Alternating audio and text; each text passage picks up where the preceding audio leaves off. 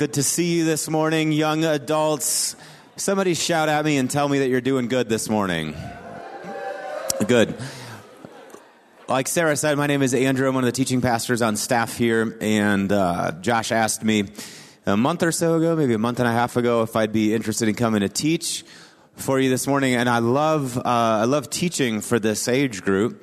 Y'all in your 20s or so are in a super formative space, and you're beginning to emerge beyond a childish grasp of your faith and into a more adult grasp of your faith, and you're wrestling with all the challenges that come along with that. And so I love this space, and I love teaching for you all. I want to teach you a little bit this morning on prayer. Everybody say prayer. Prayer is such a profound subject. You know, I've been a pastor for 12 or 13 years now. When I started my pastoral ministry, I often thought about prayer as one subject among many that we talk about in the church. So there's prayer, there's evangelism, and there's Bible reading, and there's, holy living and all that stuff. But the longer I've gone on with it, the more I actually have come to see that prayer is almost the whole thing. Not that it is more important than all other subjects, but everything that we are in the sight of God, and everything that we are as we're wrestling with our role in society and in our families and all that, prayer is the place where it really comes to bear. We start sort of bringing that into prayer, and we're wrestling with it before God. The great concerns of our lives are really brought to expression in prayer. By the same token, when your prayer life begins to lock in a profound way, it also becomes a sort of energy source, a power source for the whole rest of your life. So to me, there isn't prayer and then everything else. To me, there is everything else, and prayer kind of sits in the midst of all of it. That we're praying animals is what we are. That we're the one creatures that we know of on planet Earth that are aware of God and are reaching out to Him. So what is supposed to happen in that space? How should we expect? What should we expect from God, and what should we expect from ourselves out of that space? And so we're in the midst of 21 days of prayer at New Life Church. How many of you were able to come to one of our prayer meetings this week, either First Wednesday or some of our noon prayer meetings? They were good, weren't they? I love starting out the beginning of the year by thinking about prayer because it's so important. So what I want to do, this is going to be different than the way that a young adult's morning normally goes. Normally you all do like a few minutes of teaching and then some discussion and then more teaching and then discussion and more teaching. And then what I want to do is just teach. And then at the end, I want to spend some time praying for those people who are in a space of prayer that's a little bit difficult right now. So we're going to shift into some ministry time, and then we're going to wrap up by 10:20 or so. So if you have Bibles, I'll invite you to open to the book of Jeremiah, chapter 33. And I got a lot of content that I want to put your way, so I'm going to go at kind of a rapid clip here before we shift into ministry space. Jeremiah 33, this is one of my, you could drop in almost anywhere and find on any page of Scripture and find something profound to say about prayer. But this has always been a favorite for me, Jeremiah chapter 33. God's people their life is collapsing. I mean, it's like burning down around them. The Babylonian army has begun to come into Jerusalem in successive crusades to wipe out the city and drag its citizens away into exile. And so Jeremiah, but he prophesies in the middle of that. He's appointed to be the prophet of crisis. And in the middle of all of that, God speaks to him. Jeremiah chapter 33. The scripture says that while Jeremiah was still confined in the courtyard of the guard, the word of the Lord came to him a second time. And this is what the Lord says: He who made the earth, the Lord who formed it and established it, the Lord is His name. So, hey, just so you know, Jeremiah, Yahweh God has not stopped being God in the midst of this calamity. He continues to be God. He continues to be the one whose presence sits in, with, and under your whole life. So just so you know, the defeat of God's people is not the defeat of God. God is still on the throne. Can I get an amen? That's good news anytime. And then here's the verse, and I love this, and we need to just let this blow open new space in our minds, okay? I think that, especially for those of us that have been raised in church, the easiest thing in the world is to read verses like this and you just blow right by them. You go, okay, I've heard that before, and that's wonderful. But listen to what the Lord says to Jeremiah, verse 3. Call to me, and I will what? It's on the screen there, right? Call to me and I will what? Say it again, real loud. Call to me and I will answer you, and I'll tell you great and unsearchable things that you do not know. It's not call to me and if I get around to it, I might answer you. It's not call to me and let me go deliberate about it for a while, and if it seems good to us, I'm going to go ahead and answer you. It's not that. It's not call to me and Father, Son, and Holy Spirit will get together and we'll have a little conference to see if you've been worthy this year, if you've had a good year. If you had a good year, then maybe we'll come through for you. It's not that. It's call to me and I will, what? Will answer. I will answer. There's no wiggle room here. It's just a yes from God. It's just yes from God. If you lift up your voice to me, I will respond to you. I have an answer for you. And we need to start all of our thinking about prayer in that space. When you think about it, the entire Judeo-Christian tradition really is built on this whole idea that human beings lift up their voice to God and God does something for them. Okay? Christianity, which has its roots in Judaism, is not primarily an ethical system. So what we have in the scriptures is not primarily a book of ethical teachings. This is not primarily about how you're supposed to get along with your neighbors and what you're supposed to do at work and how you should behave yourself in sexual purity and all of that. It's not that primarily. Nor is Christianity, like many other world religions, Buddhism and Hinduism and others, it's not a sort of contemplation of some philosophical system. It's not this invitation to sort of mount up and have this purely inward spiritual ecstatic experience of the divine. That's not what it is. What Christianity is, which has its roots in Judaism, Christianity is this religion that says we are needy human beings. And when we lift up our voice to God, God answers us. He comes through for us. The Bible is a record of God's breaking into history. It's a record of God's dealings with human beings. It's the shaping of a covenant people who are bound to this God, not in some purely ethical way, nor in some purely spiritual way, but in the actual concreteness of their everyday existence. I know I've got to preaching here, and I'm not even through my first point. Sorry about that. But it's just worth thinking about. One of my favorite theologians, a man by the name of Robert Jensen, puts it like this, talking about the relationship between God and his people. Asked who God is, Israel's answer is, whoever rescued us from Egypt. And asked about her access to this God, Israel's answer is, we are permitted to call on him by name. Like, Israel knows God first and foremost because God broke through in a desperate situation. Am I right? To help them and to save them and deliver them. And so Jensen says when Israel's asked about what is her access to this God, she says, we get to keep calling on him by name. And Israel's whole history is a record of this. It's the Exodus. It's the flood, right? It's the kings of Israel. It's the prophets. It's the judges. It's people. It's Hagar in the wilderness. It's people who are in a desperate situation who said, God, I need you. And God crashed in. The heavens were rent open and God did something. The psalmist. We wouldn't have the Psalms, are the favorite prayer book of the church and of Israel. We wouldn't have the Psalms if it weren't for this dimension of faith, would we? The Psalms are not just some sort of sing unto God, the ground of all being. He's just so wonderful. No, what the psalmist says is, I called and you answered me. You made me bold and stout-hearted. You rent the heavens and came down. You put my enemies to flight, and I can trust in you because you're this God. You're the God that rides upon the ancient skies, and you're coming through to help me. The whole of our faith really is about this, guys. And so what I want you to see here this morning is that prayer, in the sense of our calling unto God for the concrete things that we need and him answering us, it's not one thing among many in our faith.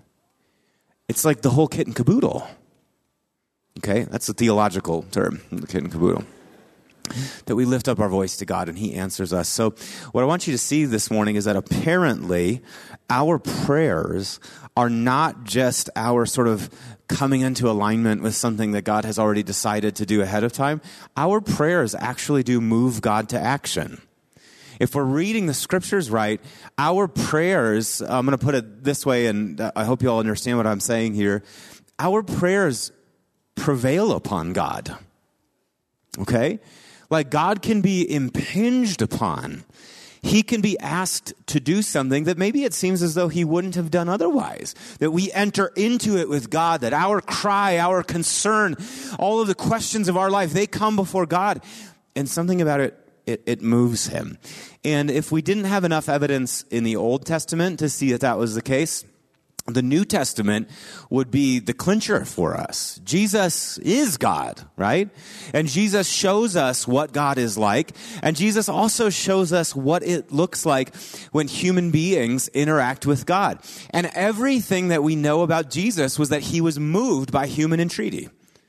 He was moved by prayer. He was moved by human need. He was moved by suffering. One of the most profound elements of this, or moments of this in the Gospels, comes from a time when Jesus, the scripture says, was traveling past Tyre and Sidon. So he was going past some places that were filled with pagan people, folks that were not Jewish folks by ancestry or by religion. So he's going along in this place, and the scripture says that there was a woman who had a daughter who was possessed by an evil spirit. She was not a Jewish person. She was a Canaanite woman, so she's an outsider to Israel's hope. And as Jesus is going along with his disciples, this woman, this is one of my favorite examples of this woman starts lifting up her voice. She says, "Lord, Son of David, have mercy on me. My daughter is suffering terribly." And Jesus, in this, really, it's an interesting scene, but he kind of just keeps his head down and he keeps going, and he's not answering her a word. And she keeps calling out to him, "Lord, Son of David, have mercy on me." And the scripture says that he just keeps kind of going. Well, she's creating enough of a scene that the disciples come to Jesus and they go, "Jesus, can you just, either just tell her yes or tell her no, but you can't keep doing this." And he says to his disciples, he says, "Well, I'm not really allowed to interact with her because I was just sent to the lost sheep of Israel." In other words, Jesus' mission was to the Jewish people, okay? There was something specific that he had to accomplish. This woman is so insistent upon getting her needs met that the scripture says that she throws herself down on her knees before Jesus. So no longer is she traveling tangentially with Jesus, but she actually puts herself in his way.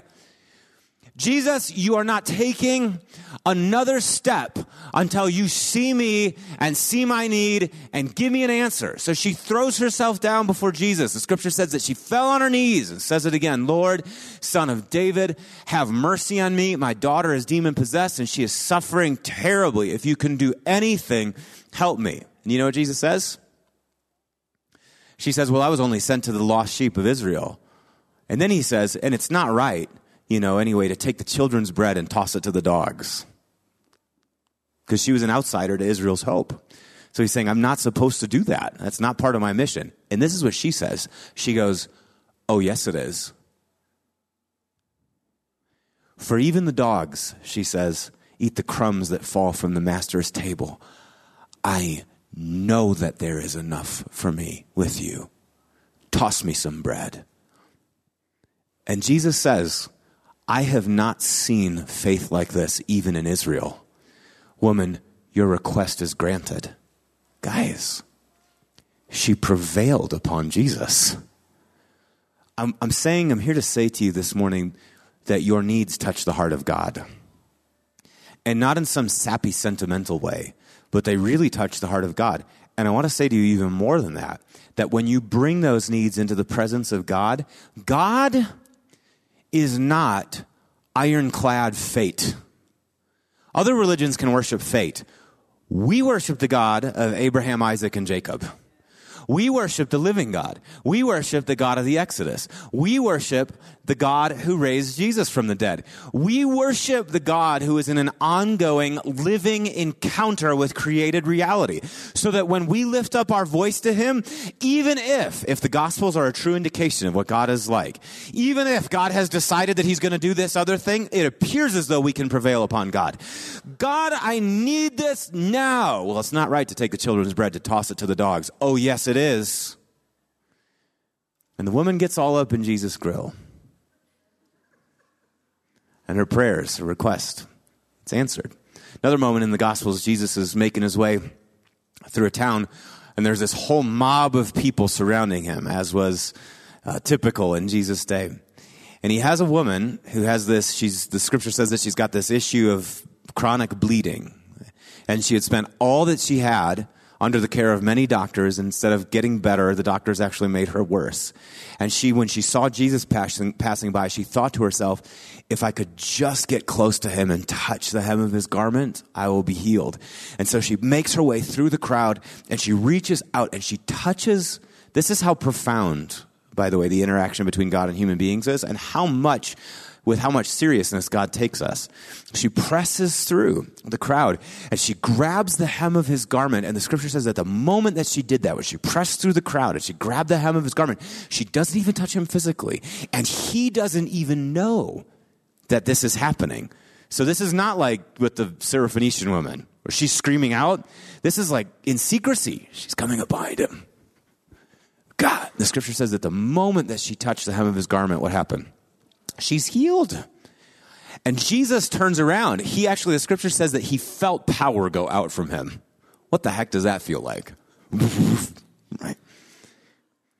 He turns around and he goes, who touched me? And the disciples are incredulous about this. Who touched you? Crazy person. There's a whole mob of people around you. Everybody's touching you. What are you talking about, Jesus? He goes, who touched me? I know that power has gone out from me. She comes and she apologizes. Oh, I'm sorry. I just had this need. Again, he says, woman, go in peace. Your faith has made you whole. Guys, our prayers do something. In one situation, Jesus was planning on doing something else. He wasn't even planning on helping, but he changed his mind. In this other situation, he wasn't even aware of the woman. And somehow faith prevailed upon God. God did something. I'm saying to you that this is the starting point for all thinking about prayer in the scriptures. That we don't start with, well, we're just kind of tossing requests up in the sky and I don't know, there's God. No. What we're doing is we're saying, God, I need you. And that means something to God. This is how one of Jesus' best friends, John, put it. Book of 1 John chapter 5. He says that this is the confidence that we have in approaching God. That if we ask anything according to his will, he hears us. And if we know that he hears us, whatever we ask, everybody say whatever we ask, then we know that we have what we've asked of him. We know that we have whatever it is we've asked of him because we know that he hears us, whatever it is that we ask. And I want to ask you, this is a question, a spiritual formation question that I want to throw at you this morning, a bit of examination to get you just to think about where you're at on this whole conversation. I want to ask you, when was the last time you really asked for something concrete from God? Okay. When was the last time you really asked for something concrete? And I'll even sharpen it up by saying something big and concrete from God. Okay. Not like, Lord, I hope they get my Starbucks drink right this morning. Okay. So not that. And also I'm not asking you about pious sentimentalities. You know what I mean? Sometimes we do that in prayer too. And it's actually a convenient cloak for our lack of confidence in prayer. So what we do is our prayers shift away from asking for the big things. Call to me and I will answer you. And our prayers shift into Lord, just give me serenity today. One of those prayers where there's plausible deniability at the end of the day. Well, I think I was pretty serene. I don't know. Maybe not. Not that. I'm saying it's like a need of yours or a hope of yours, an expectation of yours. Something in your family, something in your personal life, something with your friends, and you asked God, I need this thing. Come through for me. When was the last time that happened for you? And if it's been a while, why has it been a while?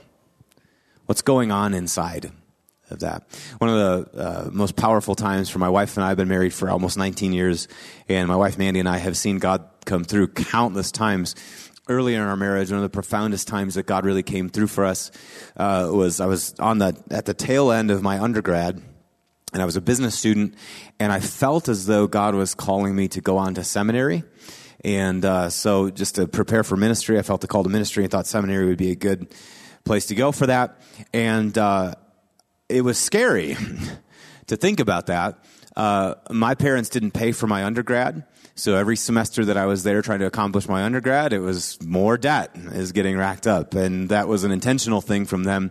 I think that they wanted me to count the cost of debt that you incur there. So thinking about seminary, it was like, okay, Lord, I've already got, tens of thousands of dollars of undergraduate debt. If I do seminary, we're talking about another 40 maybe. 45, 50? Like, that kind of scares the living daylights, out of me. But Lord, if you've called us to do this, then you've called us to do it. And I actually got accepted by a seminary in the upper Midwest. And it turned out that they had this scholarship program that had just started a couple years prior, where if you met all of these requirements, you were eligible to receive a full tuition scholarship for the whole of your seminary experience. There's a $45,000, $50,000 value. It's huge. And we met all of the requirements. And so what we did is we filled out the application, we put it in, and I remember, and then there was a waiting period. And I remember in that waiting period saying to the Lord, Lord, I believe that you are our provider. I just believe that. I believe that in my bones. I've been walking with you my entire life, and I believe that you are the provider. And if you decide to provide for us on the back end of my seminary experience, in other words, I have to rack up this debt and you're just going to get it paid for somehow, either I get a good job or somebody writes me a check at some point, that's fine. But you know what I really want you to do, Lord? I'd really like to get the scholarship. Please, I'm asking for that. And I will never forget the day Mandy and I were sitting in the living room of our little apartment in Tulsa, Oklahoma, and the phone rang, and it was a guy from the university, and he called and he said, hey, good news. Do you remember the scholarship thing that you applied for? I said, do I remember? I've been thinking about it night and day ever since I did it. Do I remember? He goes, congratulations, man, you got it. And it was like tears of joy, this explosion of gratitude, because we asked God for something that we needed, that was important to us. And it seems as though in that moment we prevailed upon God to come through for us. This is how Jesus puts the matter with prayer. Matthew chapter 7, teaching on prayer, and he says, ask, and it will what? Just ask, and it'll be given to you. Seek, and you will find. Knock, and the door will be open to you. For everyone who asks receives, and the one who seeks finds, and to the one who knocks, the door will be open. Now, which of you, if your son asks for bread, will give him a stone? Or if he asks for a fish, will give him a snake? Like, who would do that, okay? Your kid comes to you in the morning and says, can I have Fruit Loops? And you give them rat poison instead. Who's going to do that?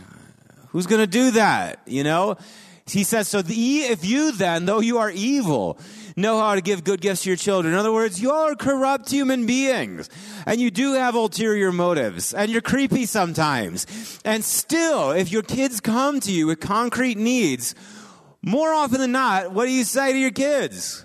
You say yes. You say yes to them. Unless there's some compelling reason why they shouldn't have it. You say yes. And he says, your heavenly Father is like that. If you then, though you're evil, know how to give good gifts to your children, how much more will your Father in heaven give good gifts to those who ask him? Concrete needs, daily needs. This is the interaction we have with God in prayer. Now, I've run out of time a great deal faster than I thought I was going to, so I'm going to end the teaching here by giving you 4 possible responses that God can have to our prayers, okay? And then we're going to spend some time praying over each other and for each other here. You ready? Okay, possible responses to our prayer. Number 1, yes. Yes. Yes. How many of you don't have to raise your hand here, but if you were being honest and you were having to list possible responses to prayer, your first possible response that God might give to prayer is no. God is withholding in your mind. God is kind of this crotchety old man. He's a grumpy old grandfather. He's a cranky dad who always gets home from work a little bit late and doesn't have enough time to listen to me. That's your way of thinking about God. That God is withholding. For many of us, prayer, answered prayer, feels accidental to us. It's like, well, my life is made up of all this stuff that just would have happened anyway, and then there's like 0.01% of the time, or maybe 0.001% of the time, God has actually said yes to me, and my life is, it was better for it. But most of the time, it's just kind of me duking it out down here, tossing prayers up to a deaf or disinterested deity. That's how most of us think about prayer. And if we're reading the scriptures rightly, more often than not, the answer with God in prayer is just yes. Yes. I want to help you. I want to help you. Yes, I think is the first. Second possible response to prayer is this. Yes, but not right now. Not right now. Do you know that God has a lot to manage? There are a lot of things happening on planet Earth, and I have found often, over and over and over again in my faith, that sometimes I'm praying for things and I think I need it today, and God actually knows better than I know. And I don't need it today. When I need it is 6 months from now, or I need it a year and a half from now, or I need it 10 years from now. There's a timetable that God is working with that's different than my timetable. And so there's a posture of surrender that has to take place there, isn't there? That God is saying yes to me, but what I have to do is I have to empty myself into God. I have to give myself over to his infinite wisdom and power, trusting that he's going to unfold the answer when the time is right. So everybody say it with me. What's the first answer to prayer? What's the second answer to prayer? Third answer to prayer. Yes, but not in that way. Not in that way. Sometimes when I'm asking God for things in prayer, I have a specific idea of what it's supposed to look like. God, I want to be really effective for you in the kingdom. So what I really want is to get invited to be the next speaker at Catalyst or whatever it is, right? And the Lord's like, listen, I want you to be effective in the kingdom too, and I have a plan for what that's going to look like. Can you trust me in the plan? Yes, but not that way. Sometimes we have ideas about what our future is supposed to look like that they're either incompatible with something that God actually does really intend to do, or they would be out and out destructive to us, and we don't understand that. So here again, there's a self-emptying that needs to happen. That where God is saying yes to us, but he's saying, but not in that way, and maybe not in that time. So what we do is we surrender ourselves to the Lord, to his wisdom and to his kindness. I can't tell you how many times I have asked God for things in my faith. And when the answer came, the answer was so much different than I envisioned it was going to look like. And it was better. And not necessarily better by the measurement of my ego or by the measurement of all my expectations, but better because of what it did for me and what it impacted in the people around me. I'm saying to you that it looks like this. How many of you ever read the Chronicles of Narnia? You know, Aslan always kind of breaks in at the most inconvenient times. And oftentimes what he does for those little Pevensey kids is very different than the outcome that they would have expected. But always, Aslan is the sort of steward of the story. And he gets everybody where they need to go. And you look back on the story and you go, wow, there was a fittedness to it. Everything worked in a way that it wouldn't have worked if we had just gotten what we wanted right when we wanted it. So everybody say it with me. What are the possible responses to prayer? Yes? And the final one, and then we're going to go to prayer here. No. And you'll just have to trust me here. Sometimes God just has to say no. He just has to say no. The request just has to be denied. And God is not a puppet, guys. God can be prevailed upon? Absolutely. God can be influenced by our prayers? Absolutely. He set it up that way. But he is not our little monkey. God is not our little puppet. He does not just need to jump when we say jump and go when we say go. He is the sovereign Lord of heaven and earth. And that means that there are times that we lift up requests to him, and he weighs them out in his infinite wisdom, and he goes, no. It's no. It's no. But do you know what I've discovered? That even in the no, there's a yes. And you know why that is? Because often when we're lifting up our cry to God, the concrete thing that we're lifting up before him, and he says no to us, you know what he really sees? He really sees what we really need underneath that and in the request. And he finds a way to grant us what we really need in spite of that. So in reality, all of these things are actually yes. I want you to see this morning that your life is wrapped up in the yes of God. God has been answering your prayers your whole life. Many times in ways that were very different than you would expect. Many times in a timetable that was different than you would expect. But he's answering prayer for you, and you need to lift up your voice to him. And so what I want to do here is I want to just take, we have a couple minutes left.